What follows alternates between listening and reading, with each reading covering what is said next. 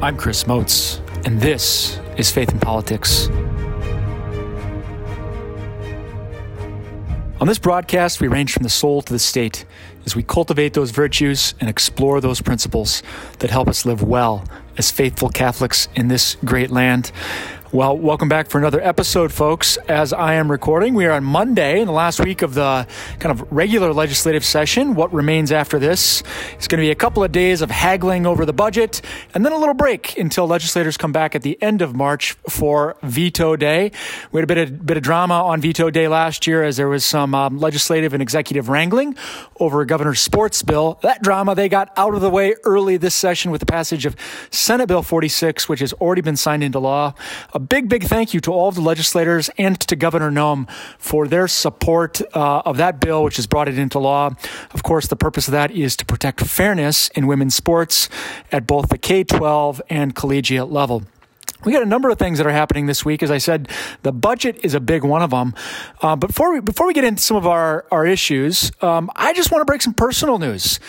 After 5 sessions, legislative sessions, as the executive director of the South Dakota Catholic Conference, am going to be departing. Don't be afraid, though. I'm not going too far. I am going just down the hall. I'm really pleased to have accepted a position to serve as Bishop DeGrood's Chief of Staff for the Diocese of Sioux Falls. It does mean that the South Dakota Catholic Conference is going to be hiring for an executive director. So if you know anybody, it's either got a law degree, maybe a theology background, maybe loves politics and the lawmaking process, that might be interested, they can go to our website or either one of the diocesan websites and find the job posting, send it on to a friend. We need some great candidates that are going to be next in line to serve the bishops. So kind of a fitting, not a final episode. We're going to keep this going until we got our next one in place. But my last one formally as the executive director of the South Dakota Catholic Conference, really pleased to welcome back on the program a guest that's been with us several times before, Norman Woods. Norman is the executive director of the Family Heritage Alliance. In some ways, I kind of describe Norman like the Protestant me in some ways. Not an exact analog, just because of, theological differences with, bishops. We have Catholics, we've got a very clear understanding of apostolic succession in bishops, but so much overlap in the issues we cover. Norman, welcome back to the show. Hey, thanks, Chris. Glad to be back. So you are back, and I have got a gift. People, we're recording in the basement of a kind guest home in Pierce. So we don't have video today, so people can't see this. But I am holding up in front of me a gift that I'm about to give you. It is a book. It's called Evangelicals and Catholics Together, Toward a Common Mission. It's an oldie but a goodie. It was written in 1995, edited by Chuck Colson, of course, a very well-known evangelical, and then Father Richard John Newhouse, a famous Catholic priest, kind of an intellectual fellow, and founder of First Things magazine. Norman, here's the book, a parting gift. One of the things I've just been so grateful for, my 5 years of doing this, it's just been, I want to say like a friendship with you. I've just been really grateful for it. I think one of the greatest joys of life truly is seeking truth in the company of friends. And I just feel like we've been able to do that together. So thanks for being along on this great ride with me. Hey, it's been a blast, Chris. We've been in the trenches for a while together. We've been quite a few victories together, quite a few losses together, and it's been great to have such a deep friendship with someone like with you, and as we've been working through these things. And as the book, first of all, thanks. I've heard you talk about this a few different times. It's kind of been on my list to buy it someday, so this is perfect. And I think that really just kind of describes us, like evangelicals and Catholics together toward a common mission. Like that's kind of what united you and I. We're both believers. There's some differences, but we're both believers. We're both seeking Jesus. We're both seeking what's best for society, especially within the realm of politics. And so it's just been really cool to just develop that friendship over the years, and as we step into the next chapter as well. Well, and maybe we'll have to talk about the book on a future episode. We've got 3 essays in there written by evangelicals and 3 by Catholics, so a little more grist for the mills. We love to talk about books on this program. Okay, before we talk about some of the bills from this session, Okay, you've gotten to know me over the last 5 years. I don't know if you've had close friendships with Catholics before, but give me what's Norman Wood's hot take? Give me one thing about Catholics that you've learned over the last 5 years, just through our relationship or maybe exposure to other Catholics in the Capitol. I think the one thing I've noticed primarily is your desire to go deeper, especially with knowledge and actual meat of the details of your faith. I've seen that among you and several other just close Catholic friends that I've had. That's just really what stood out to me, your desire to go deeper. I love that. I'm really honored by that. I kind of hope too that even this podcast, Faith and Politics, might just be a little taste that inspires listeners to go deeper with the books we're reading, with the ideas we're talking about. I really hope that it's an invitation to something more and that it's not like the end of the story, but rather is the beginning of the story. Okay, now it's my turn. Do I get to give a hot take about Protestants? What's your hot take on Protestants? Joy. Like, Norman, you're just a joyful guy, and I love it. Like, it's really, and for me, it's so clear that the joy that you bear as you're sharing about whatever the political issue is, it's clearly born from a recognition that God's truth is life-giving, and it's meant to be a source of joy for us, not like a source of, just God's got a bunch of rules and they're all burdens, but actually the law that he's written into the order of the universe is like a source of deep joy. So thank you for your joy, Norman. Well, I appreciate that. Yeah. A lot. Okay.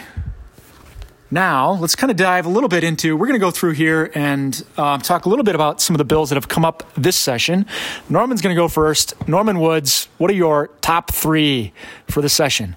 Top 3. Well, I'd say 2 of them were kind of competing bills, I guess you could call it. And then the third would be, we'll start with number 3, which was the topic of gambling. And we've kind of see the different forms of gambling, and especially the addictions, just the harms that causes in society.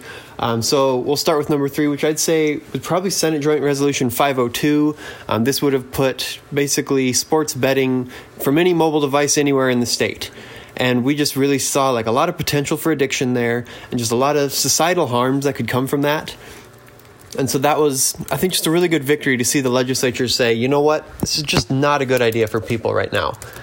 So just because of the societal ills that come with it. So then after that, I'll move into the two competing bills that I mentioned. That's just kind of what they were nicknamed here at the Capitol, so I'll go with it.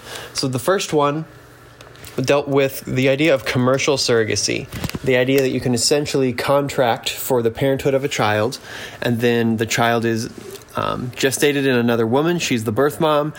That birth mom gives birth, but these other parents take the baby home, which a lot of people think, it's just like adoption. But because of the legal differences, the biological differences, just the different effects on people, we can get into the reasons why it's not a good idea a little bit later, but essentially, at the end of the day, it commodifies a kid and it splits mom into 3 different people: your birth mom, your social mom, and your genetic mom. So it's not in the child's best interest to establish commercial surrogacy as an industry here in the state. So the reason that there was a competing bill is because there were also legislators who said, hey, let's do this a different way. If you're going to transfer parenthood, right now in the law, the only way to do that is through the adoption codes, because the best interest of the child is always put first.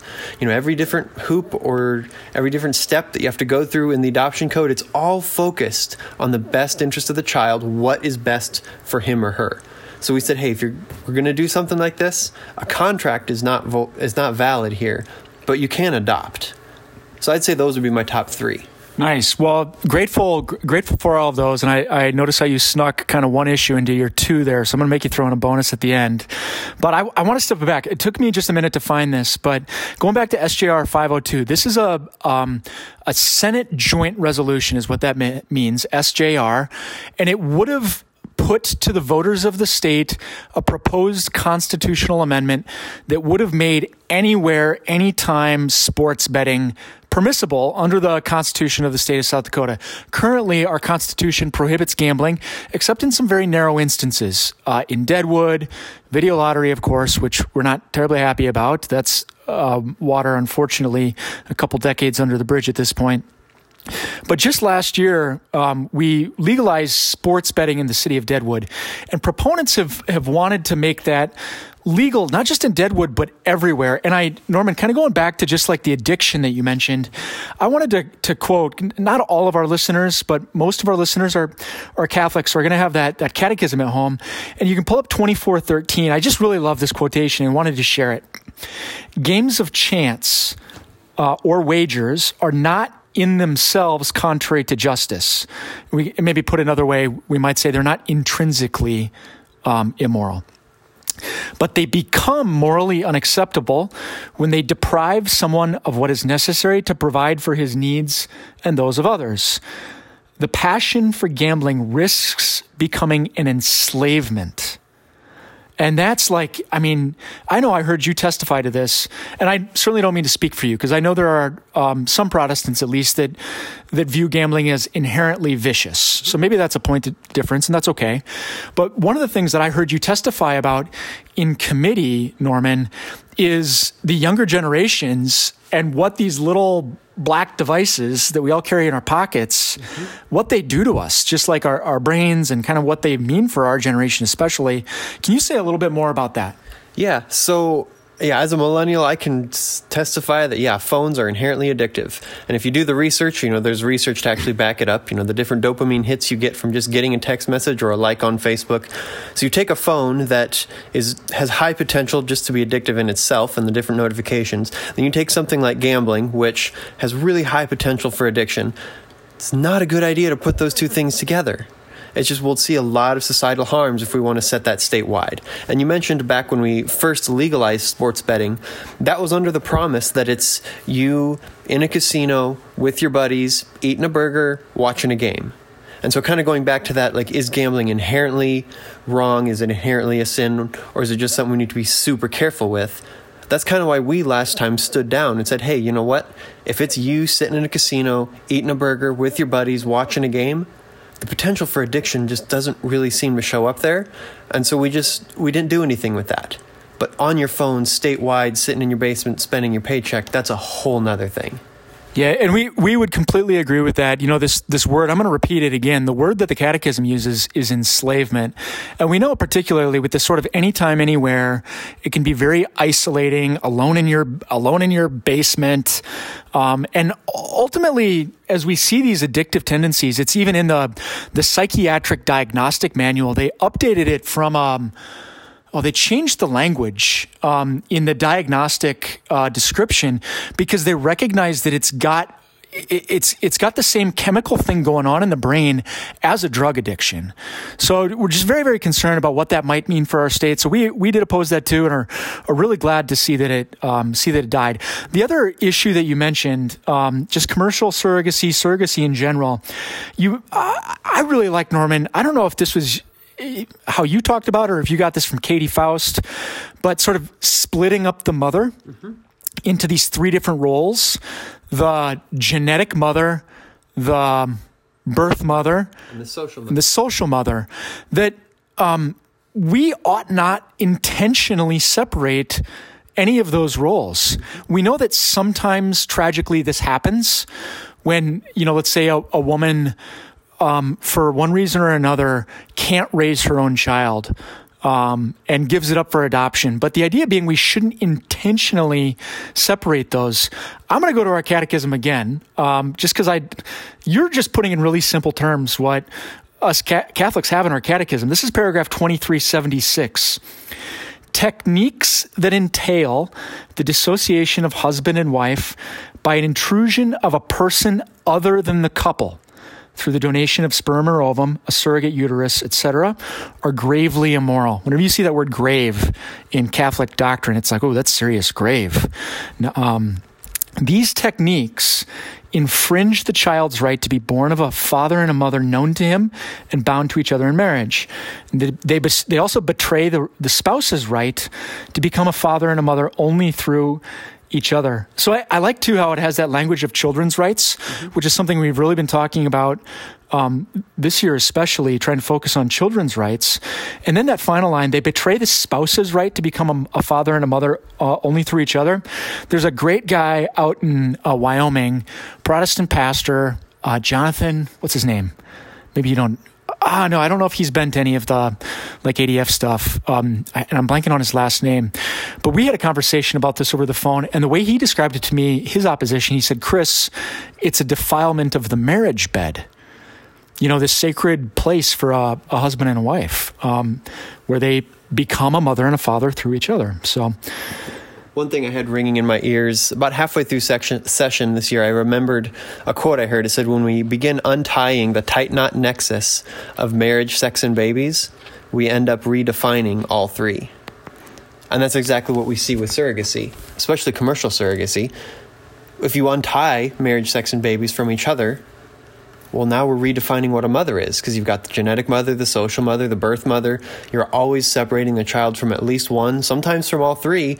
And in law, what even is a mother if you've got all these different pieces spread across all these different situations? I love it. Bingo. Okay. So your second one was surrogacy, your third one was adoption. Did I catch that right? Yeah, I lumped the surrogacy into two bills. Yep. Okay, do you have one more? Yeah, I'll go 1246, that parental rights are fundamental. Yeah, say more about that one. It was a super simple bill. It was, I think, just one sentence. Yeah. And so basically there's a legal principle that simply says, hey, the court and the state, we're going to really recognize parental rights as being very important. They're fundamental. And so if we're going to do something to infringe on those rights or separate a child from their parent or a parent from the child, that's going to be given high levels of consideration and never going to be done flippantly. It's a legal principle that's been in place. And so this bill would have just clarified in our law the term fundamental, and which would clarify, again, we're going to continue using this legal principle to give really high weight and strong weight to parental rights. That bill actually died in a Senate committee, which was kind of surprising. It was a vote to 6-1, I believe. Senator Stalzer was the only one who voted yes on that one. But that's one we were really hoping to see go through. Yeah, that was a disappointing defeat, and to be honest, like a bit confusing as to why they voted against it. I will say that the public school lobbyists mobilized against it, and their concern was that it was unduly vague. In my view, kind of even just with like some of the legal training, it was simply reciting in statutory language a principle of law that's already in our case law. So it just kind of shored up what the courts already recognize, and would have ensured that courts didn't backtrack on that in the future by putting it into our state code. I do expect that bill will be back in the future. So that's one that we can pay attention to and really try and mobilize voters on in the future. So what about you? What are your top three? Okay, my turn here. Marijuana. Marijuana, man. There were like, I don't know, 3 dozen or more bills on marijuana. More. There's over 40. It was ridiculous. There were so many marijuana bills. So just to kind of give the brief history here, in 2020, when we saw 2 proposals on the ballot in November of 2020, Constitutional Amendment A was recreational marijuana. The Bishops' Conference was opposed to it for a variety of reasons. We could just look at it like as an inherently vicious thing. Why do people smoke marijuana? To get high. Getting high is like, that doesn't further human flourishing. It's like drinking only to get drunk. Like that's what it would be comparable to. Aside from like the intrinsic viciousness that we can argue is present, we can just look at the social harms that are present in every single state that has adopted recreational marijuana. I just saw an article out of California today. I think it was actually in the British press, if I'm not mistaken. But it was about how the black market, I think they legalized recreational marijuana 4 years ago or so in California. And the black market is now exploding there. It's just like easier. So that's where customers are going, is the black market. It's like, great. There are all these people that now want this product, and they just think it's wonderful. So like all these projected boons are not present. The other just huge concern is, as we've already talked about with gambling, is addiction and the link to psychosis and mental crises. So that was, okay, that's Amendment A, 2020. Initiated Measure 26, we didn't take a position on just because the principles aren't quite as clear. Therapeutic use, we do use drugs for therapeutic purposes all the time. I think we can, just in like a prudential way, look at the FDA and say, well, you don't grow amoxicillin, in your backyard. Why would you grow any other pharmaceutical, locally? But the principles weren't quite as clear. We recognize that there are some people that really are really truly suffering who say that this really helps them. So IM 26 passed. Amendment A passed by a much smaller margin, 4%. The courts invalidated Amendment A after it passed because they didn't follow the single subject rule. What they did is they passed both hemp, recreational marijuana, and medical marijuana all in one constitutional amendment. And the problem with that is that arguably, a lot of people didn't really realize. They thought they were voting for recreation or thought they were voting for medical, and they had to vote for recreational to get it. It was frankly kind of confusing, which is why the Supreme Court, we have something called the single subject rule that requires that there's only one subject per amendment that people are voting on. Fast forward to this legislative session. We have all these bills going on with medical marijuana. And our concern there is that the rules are so lax that it's effectively legalizing recreational marijuana. That all of a sudden, medical marijuana is everywhere. You can get it super easily. And it's, as prevalent as one of the proponents put it, this is literally what one of the businessmen who is hawking these medical marijuana bills, he literally described it as, what I want is for this to be like an over-the-counter drug. And that's frightening. Let's be honest. That's just like, this is not cough syrup we're talking about here. Right. This is not your 1970s Cheech and Chong stuff. This is some very, very potent drug. It's a drug, is what it is. On the recreational side, we took a position in opposition to Senate Bill 3, which cleared the Senate by a vote, made it to the House, killed in the House committee. They attempted a smoke out and then didn't get the votes to calendar. So we were very pleased to see Senate Bill 3 die over in the House that would have legalized recreational marijuana. And the reason, this is the first one I mentioned, is because it is going to be on the ballot in November. The petition is hanging out there. They have until May 3rd to submit their signatures. It's going to be on the ballot. And I want people to just know, this is a serious thing. So if you thought you were voting for medical marijuana last time, folks, we have that now. People that are suffering with really a severe chronic pain have access to that. But what we do not want is this drug on every corner. We do not want it in every house. We don't want kids to have access to it. It's just got all sorts of issues. And we're going to have some of our social services and mental health providers on in the future to talk a little bit more about this. And Norman, I saw you guys did a really great blog piece on this last week. Yeah, on familyheritagealliance.org, just kind of a summary of all the different pieces we saw this year. And I think this issue is one perfect example of the Catholic Conference motto, seek the good of the city. Yeah. That's the reason that we shouldn't be doing recreational marijuana. What's good for the city or state? It's not this. Yeah, that's right. I mean, it's... we fail to see how recreational marijuana advances the common good or the cause of human flourishing. It doesn't. Okay. My next one I want to talk about is Senate Bill 71. This was an expansion of our tax credit scholarship bill, and a lot of people put in a lot of hard work on this. I certainly can't take credit for the lion's share of this work. A lot of the credit goes to prime sponsors, Lee Schoenbeck and John Hanson, as well as Phyllis Heineman, a great Catholic lady, former state senator, who has done amazing work with an organization called Partners in Education. They've done such great work that they have a waiting list of kids in need. They would like a partial scholarship to attend a private school, can't afford it on their own. This program makes it possible, and they bumped the program from 2 to 3.5 million this year. So really proud to see that one go through. Yeah, that was super cool, just to see more educational options or this option available to more families. I remember back when Senator Heineman was pushing this through, she worked so hard on all the different details. She had different requirements from the agencies or the governor who said, hey, I'll sign it if it's XYZ, and it jumps through these hoops, and she would jump through those hoops. And then she was always bringing us on board and constantly updating us. So a lot of work that she put in just to bring these options to families. And so it's cool to see bills like SB 71 go through, just more opportunities for more families. Great. And this is going to be back, not necessarily in the same form. This is a great program that will continue into the future, but I know there's much interest in continuing discussions about education choice. The idea being that parents should be fully empowered to choose the choice that best fits their child, whether it's public school, private school, homeschool. Part of the conversation among legislators, something called education savings accounts. And there's been recent polling from Real Clear Opinion Research. 72% of registered American voters are in favor of education choice policy, which is overwhelming. It's bipartisan. Parents, voters love school choice. So I hope we see more of it in the future. And for Catholics who are maybe like I was 5 years ago, didn't really know much about the church's teaching on this, Vatican Council II has got some really beautiful social teaching that really strongly supports these sorts of policies. So looking forward to seeing how these policies develop in our state.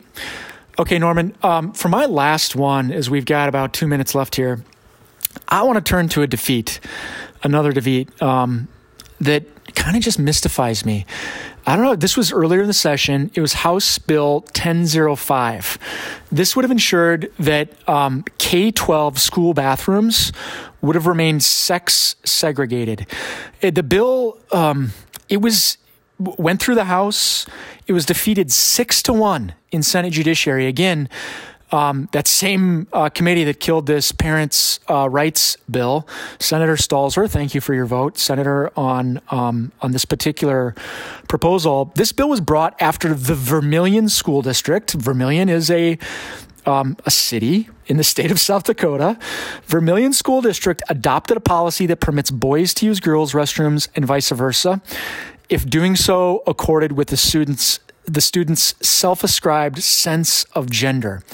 So their physical biology can be one thing, but if in their mind they identify with the opposite sex, they can use that bathroom. The sponsors of this bill said that's just not right. It violates the rights of other children. Went through the House, but was killed in the Senate. Very disappointed to see that defeat, especially with the Vermilion School District giving a prime example of why it's needed. Yeah, this is actually a bill that we've gotten through before. We got it to the governor's desk, and it was vetoed. Many of you remember Governor Dugard vetoing it back in the day. And I think just what we're seeing now is either legislators have strong convictions on this, and they're like you and I, kind of saying, why do we even need a law? Or they just don't have the convictions on why this is needed, and they're just kind of sick of us talking about it. It's kind of what I'm seeing here at the Capitol, and it's unfortunate. Yeah, it is, because it is an important issue. Like, the rights of other people are at stake. And that's, we've talked about this in the past, Norman, that people who are suffering from gender dysphoria, they need to be treated with support and love, but that doesn't mean that we can disregard the rights of others. Right. So, hey, well, that's all the time we've got for this week. Norman Woods, Director of the Family Heritage Alliance, thank you for joining us on the program. Cool. Thanks for having me, Chris. And thank you, dear listeners, as always, for tuning in. If you've got ideas what you want to hear on this show, don't hesitate to reach out. sdcatholicconference.org. Click Contact Us. Drop us a line. Until next time, live well.